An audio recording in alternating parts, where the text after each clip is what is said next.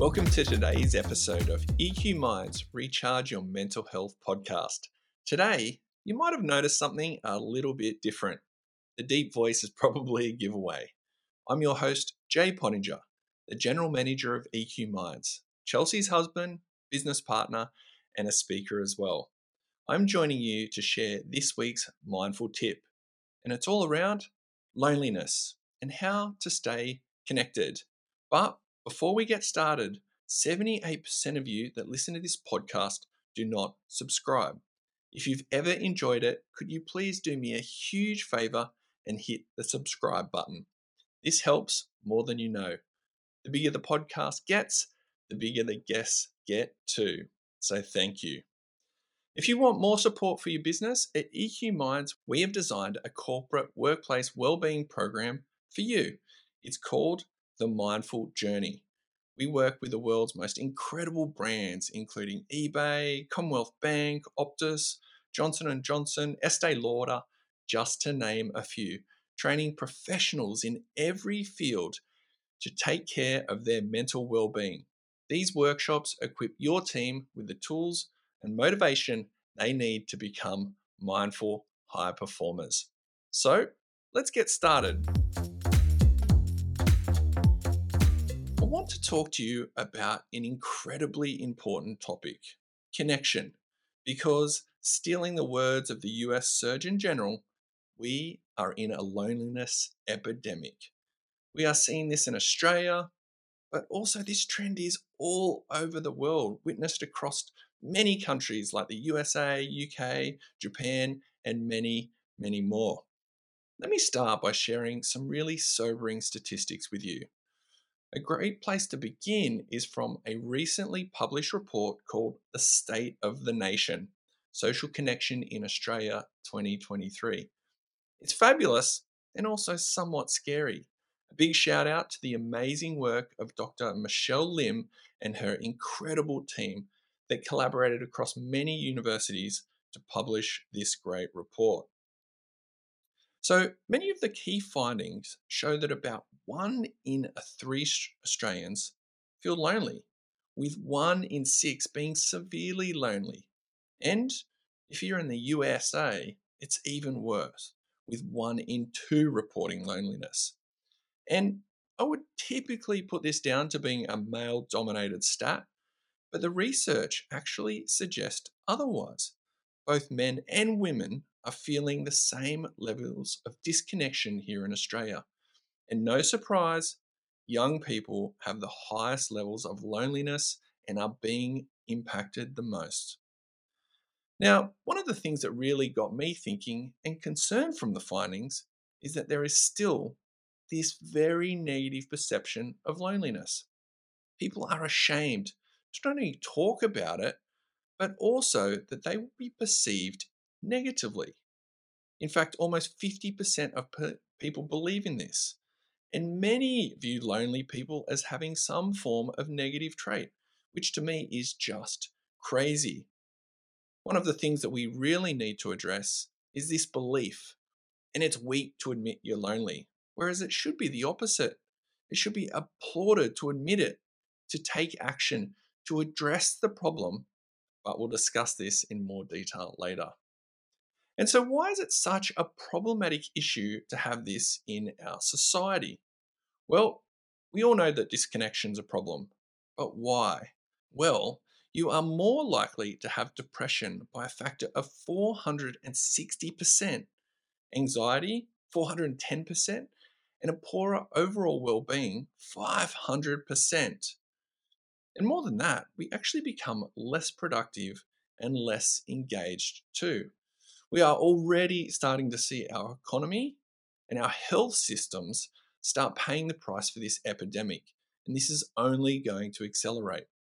The US Surgeon General even says that loneliness is the equivalent of smoking 15 cigarettes a day when it comes to the impact on premature death.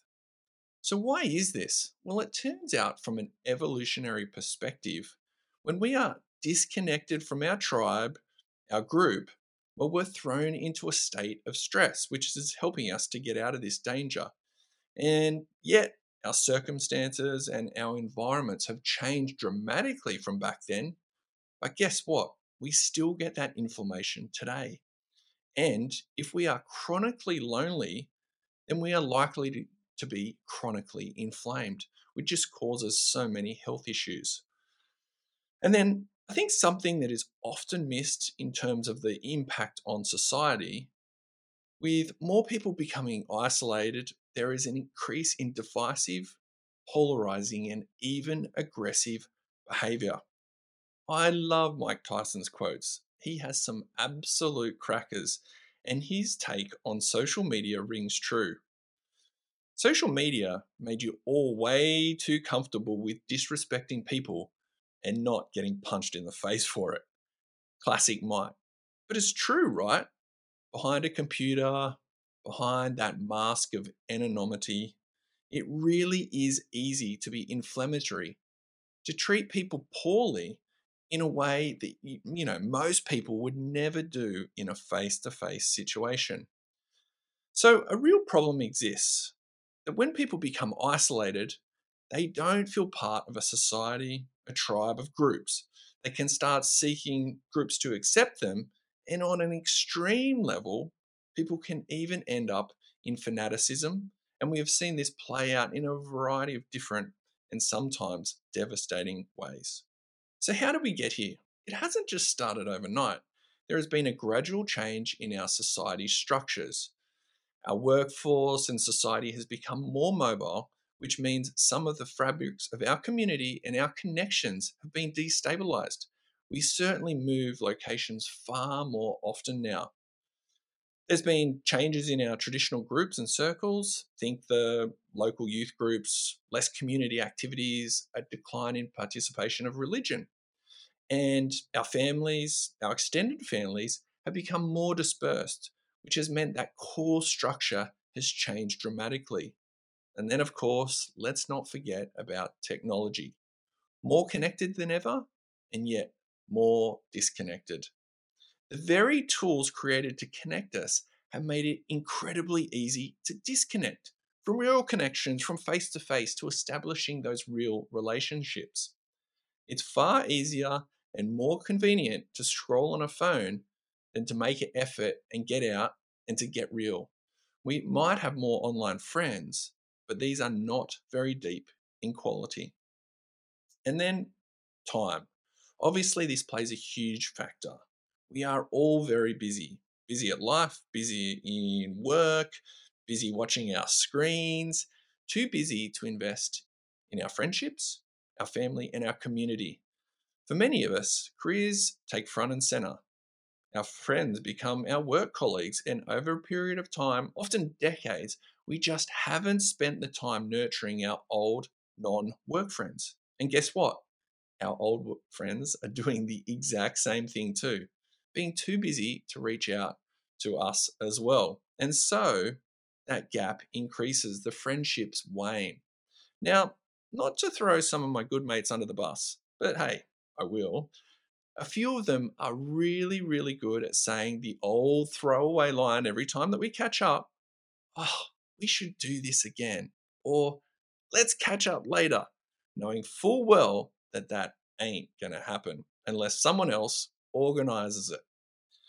And finally, in terms of how did we get here in the state of loneliness, many of us, we use work as our outlet for a connection fix.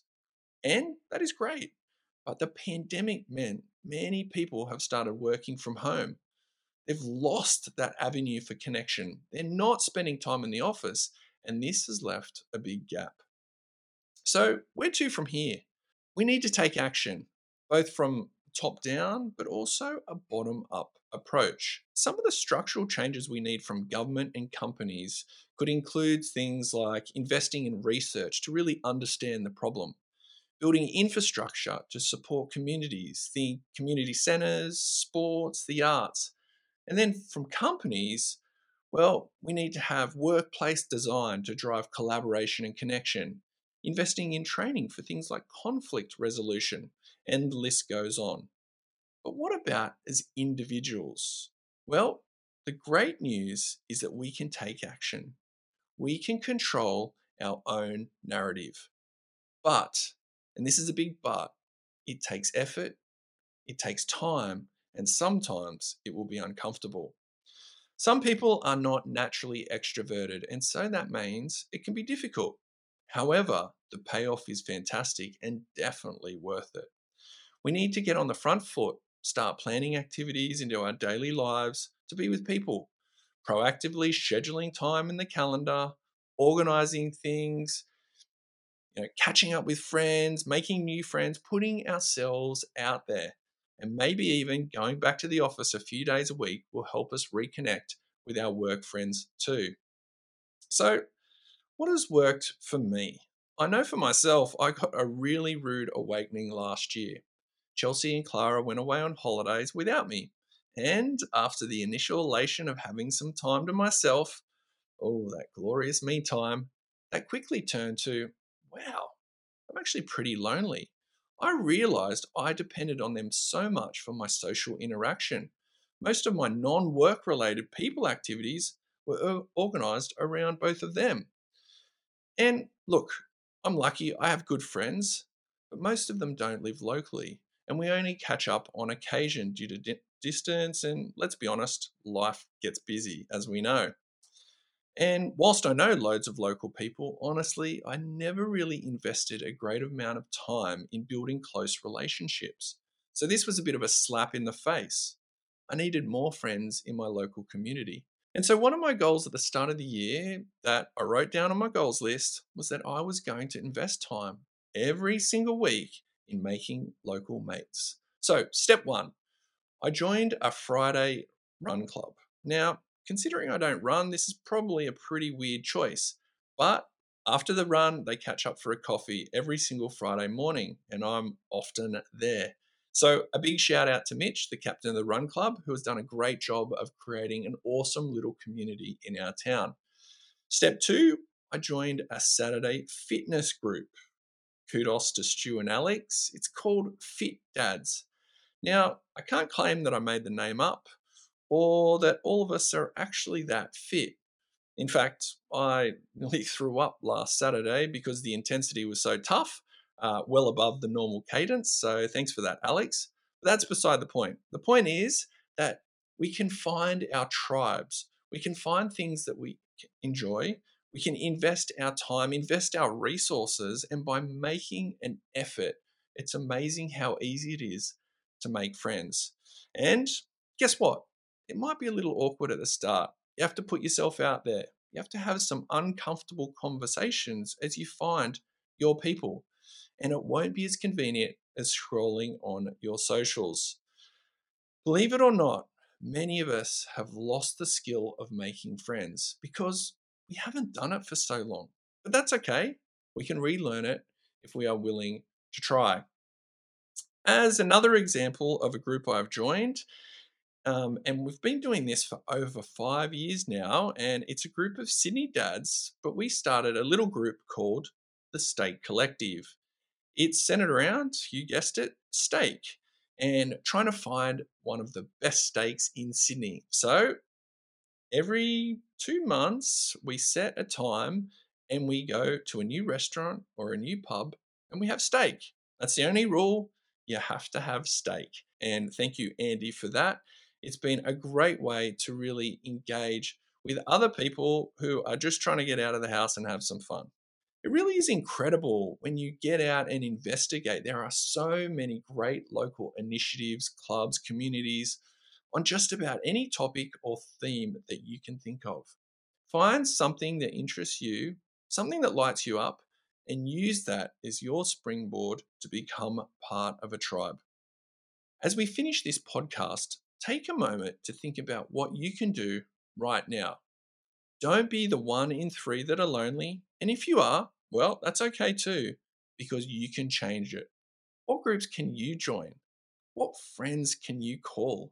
Invest your time, invest your energy. It will be a great investment in your connections, in your community, and your health too.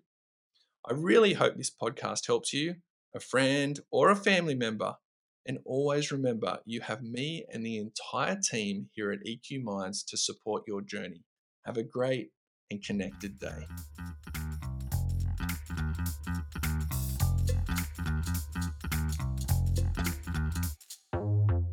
This podcast and the information contained therein is made available for educational purposes only and is not intended to provide medical advice.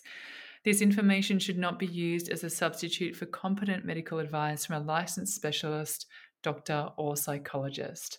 Thank you.